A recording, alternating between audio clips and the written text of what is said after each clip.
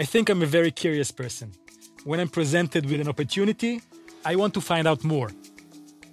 When I joined MyHeritage 9 years ago, I've never in my wildest dreams thought that this could happen, that I could be a part of it, that I could make a change. You find yourself in the middle of the night. You are sitting in a tiny wooden canoe on a river crawling with crocodiles, and you are actually hunting for crocodiles. And then it hits you. What am I doing here? I'm working for this well-established high-tech company. I should be sitting in my office in front of my computer drinking coffee.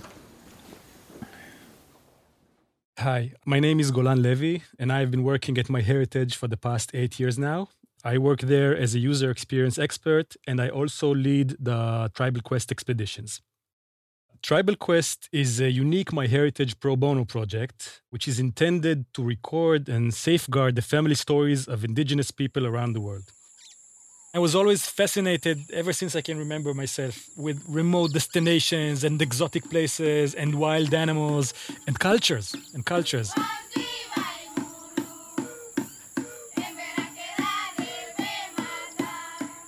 So this seemed like the perfect fit. I mean, I can't believe that it happened. I really can't believe it.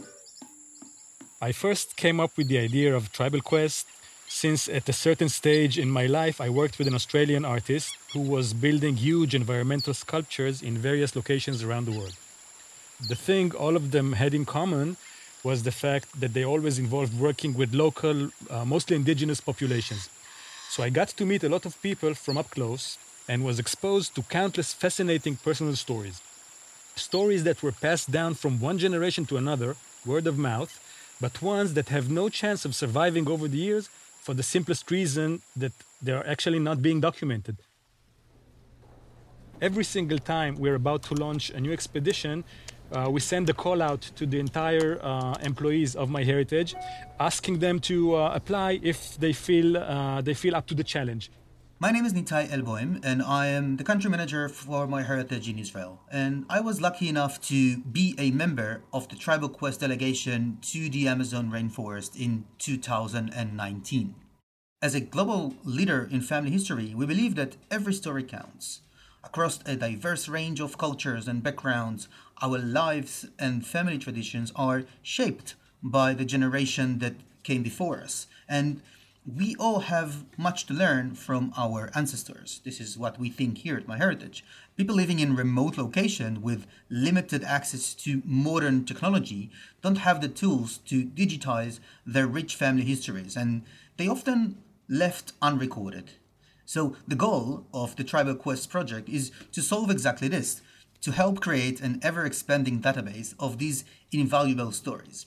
Hi, my name is Noah. I work at MyHeritage in the Customer Relations Department. And today, 3 years ago, I joined the most amazing Tribal Quest project, traveling to Ecuador and Panama, living in the jungle, and collecting the most amazing stories that you're gonna hear.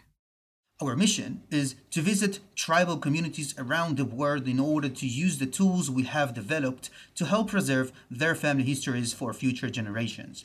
We think it's important. And we have the resources. We have cool and adventurous employees. And if that's so, why not?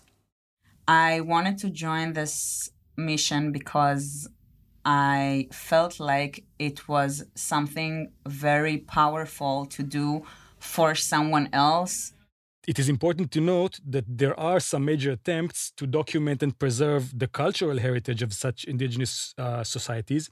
Yet these attempts all seem to observe each community as a whole. As individuals, the vast majority of those people are nameless. Nobody knows their story. Their family structure is not charted. Eventually, their memory will fade away, and their future descendants will know absolutely nothing about them. So far, we held 4 expeditions. Each of them was unique in so many aspects. The project was first launched in Namibia with the Himba people. Our second expedition headed to Papua New Guinea to work with 5 different tribes over there. The third destination was Siberia, where our team encountered the nomadic reindeer herders of the Nenets tribe. And our most recent expedition to date was held both in Panama and Ecuador. For the expedition to Panama and Ecuador, we were 6 MyHeritage employees. Over the course of almost a whole month, we met 5 tribes. 4 within Panama, the Emberá, the Nobe, the Nassau, and the Gunayala, and the 5th one, the Achuar, located right in the heart of the Amazon jungle in Ecuador. Before we go on each expedition, we have this fine balance that we're looking for. On the one hand, we want to know as much as possible about the culture, about the traditions, about what we should expect basically when we get there, mainly because we want to respect the conventions and the customs, and we want to be very careful about what we are allowed to do and what we are not allowed to do. But on the other hand, it's very important for me to emphasize we come for the people. As we arrived at some of the villages, the people were waiting for us in their traditional costumes and greeted us with dances accompanied by musical instruments, some of them quite unusual, like for example a turtle shell that they used as a drum.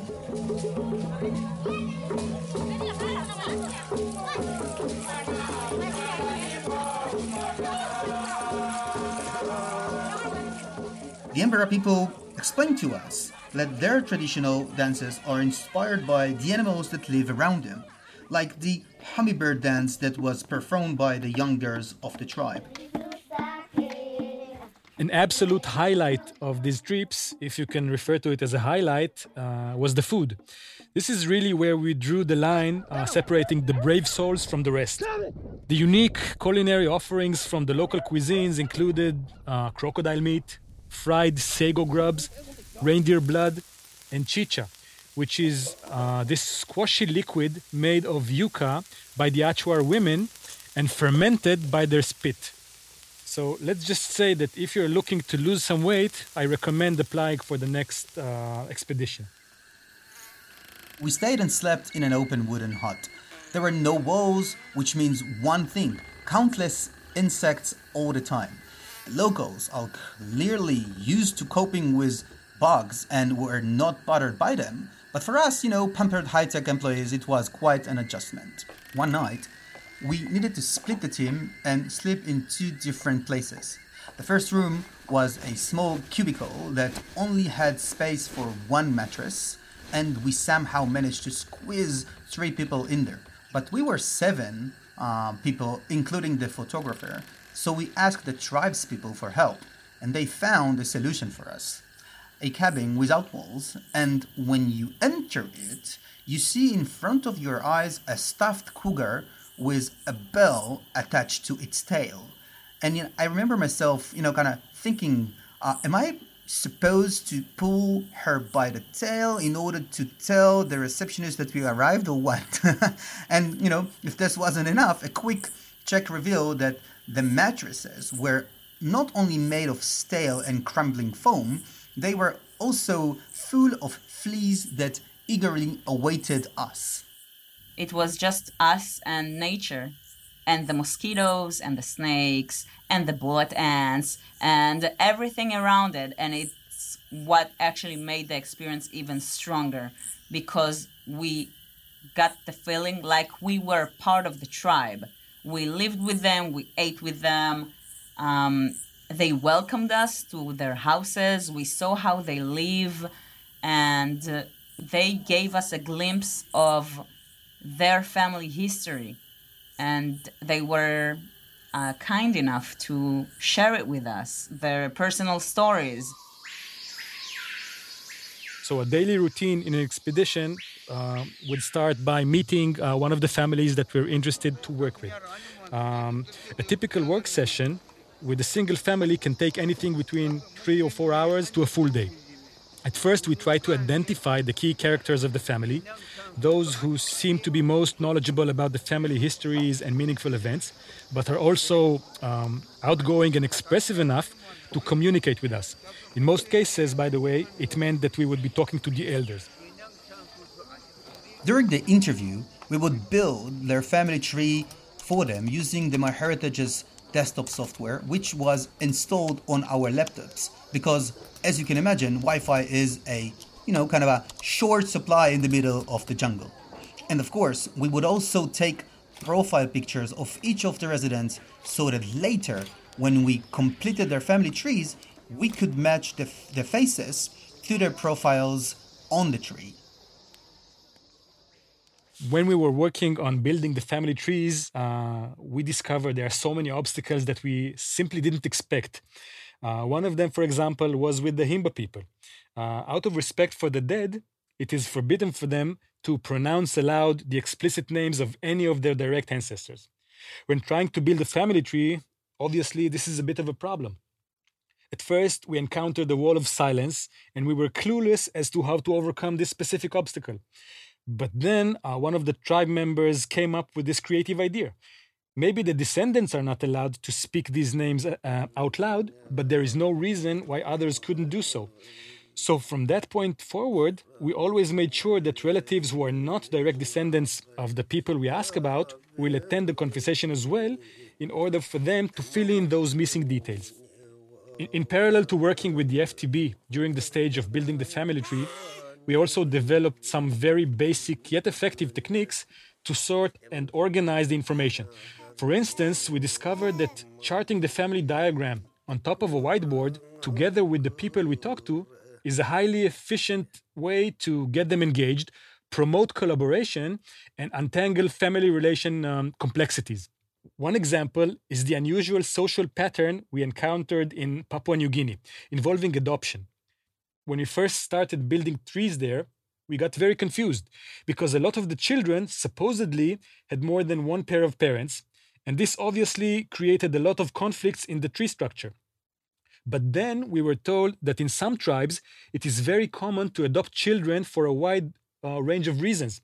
A younger sister who got married and gave birth before her older sister had a child must give her sister the child to adopt.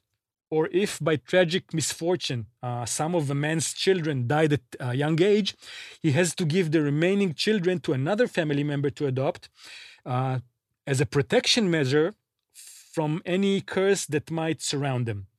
So going back to the whiteboard, many times it took a tedious and frustrating effort to actually understand the nature of relationships and map out biological connections as opposed to others, and it was only possible through a process of trial and error by sketching and discussing and erasing and over again until we got it right.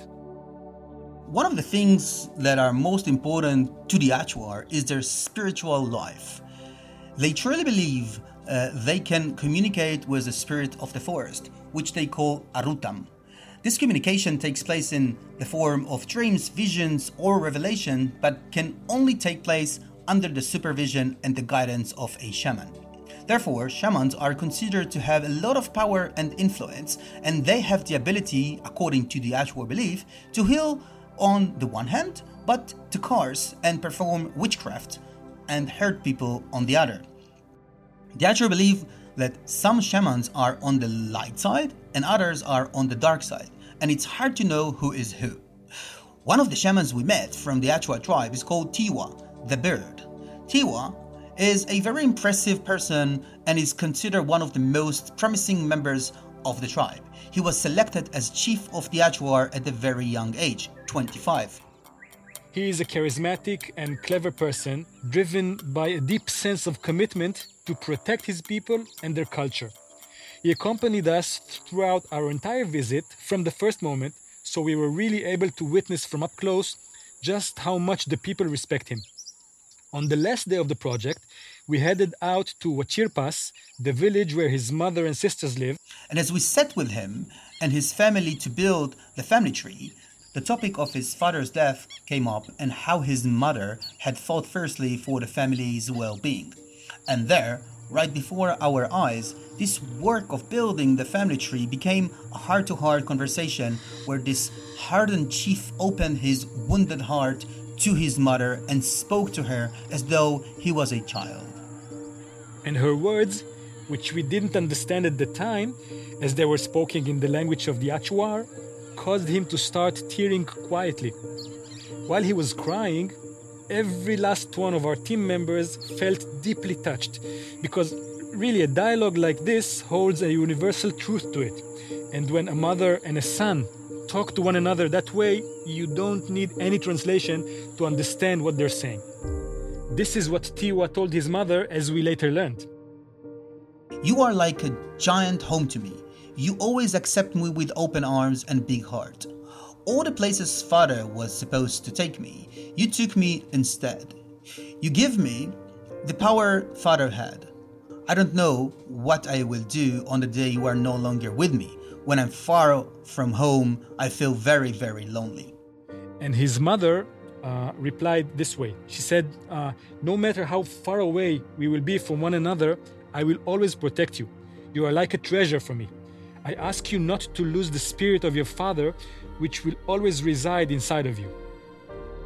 And then they hugged one another for a brief moment in a very restricted manner.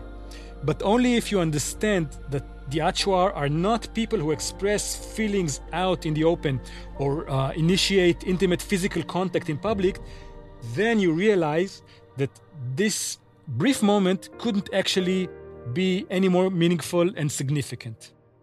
And in that moment, I knew that not only had the project succeeded, it had also given me and my teammates a chance to connect to the deepest emotion that the word family evokes.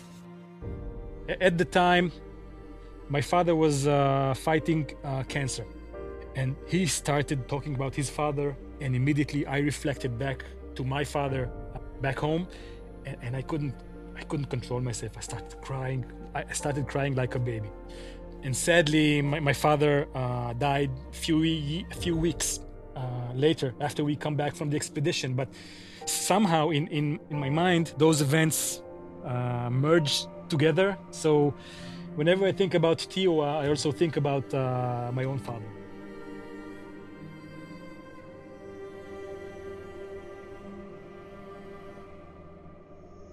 Okay, everybody smile to the camera. On the final day of our journey, all the residents of the village were called to pose for one last photo. There was this feeling of, catharsis. Everyone was happy and in high spirits. And then, as Golan, who led our team, was trying to say a few last words of thanks, in the middle of this almost utopian moment, suddenly a man began to, it felt like he was shouting at us. And this is what he said. In the name of the community, thank you for coming to visit us here. We know that you come from far away, and we're so happy that you came, because for our community, this is the first time we connected with people from outside. And this has been a very good experience. With your project, you are helping us preserve our family history using means that we don't usually have access to. And this is very meaningful for us.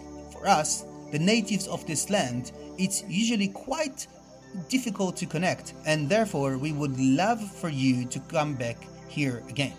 We want to ask you to speak with the people where you come from and tell them that we really live here. You can fly on big planes above us, and when you look down, you'll see only thick forest, but when you land and touch the earth, you will find our tribe, our culture, our language. I think that while on the everyday basis we help people via email with their family history, we all share the same basis. The content is different, but the base is the same. And what I mean by that is that each family has that unique story. Depends where you grew up, the stories would change. I think we all carry memories and emotions from the past that are connected to our ancestors. We all develop expectation and worries about our descendants. Thanks to this project, the faces and the names of the people we met throughout the Tribal Quest project will exist forever. I think probably when you look at the modern society, people today have so many outlets and methods, tools and platforms to document every single moment of their lives, and just look at every teenager who takes a selfie once every 5 seconds. We have computers, we have social networks, we have cell phones, we have everything that can assist us in preserving every single essence or every single moment of our being.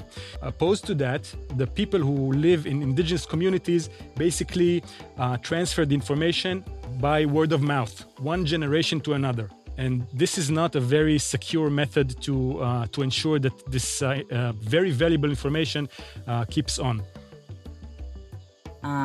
Some of those people in the tribes that we've met are not going to be as part of the tribe as they are today, because we are evolving as we are as humans. Some of the younger people already want to go out and explore and see more, and it's something that we have no control about. Also, how we as humanity, how we evolve, it has a direct impact on those tribes.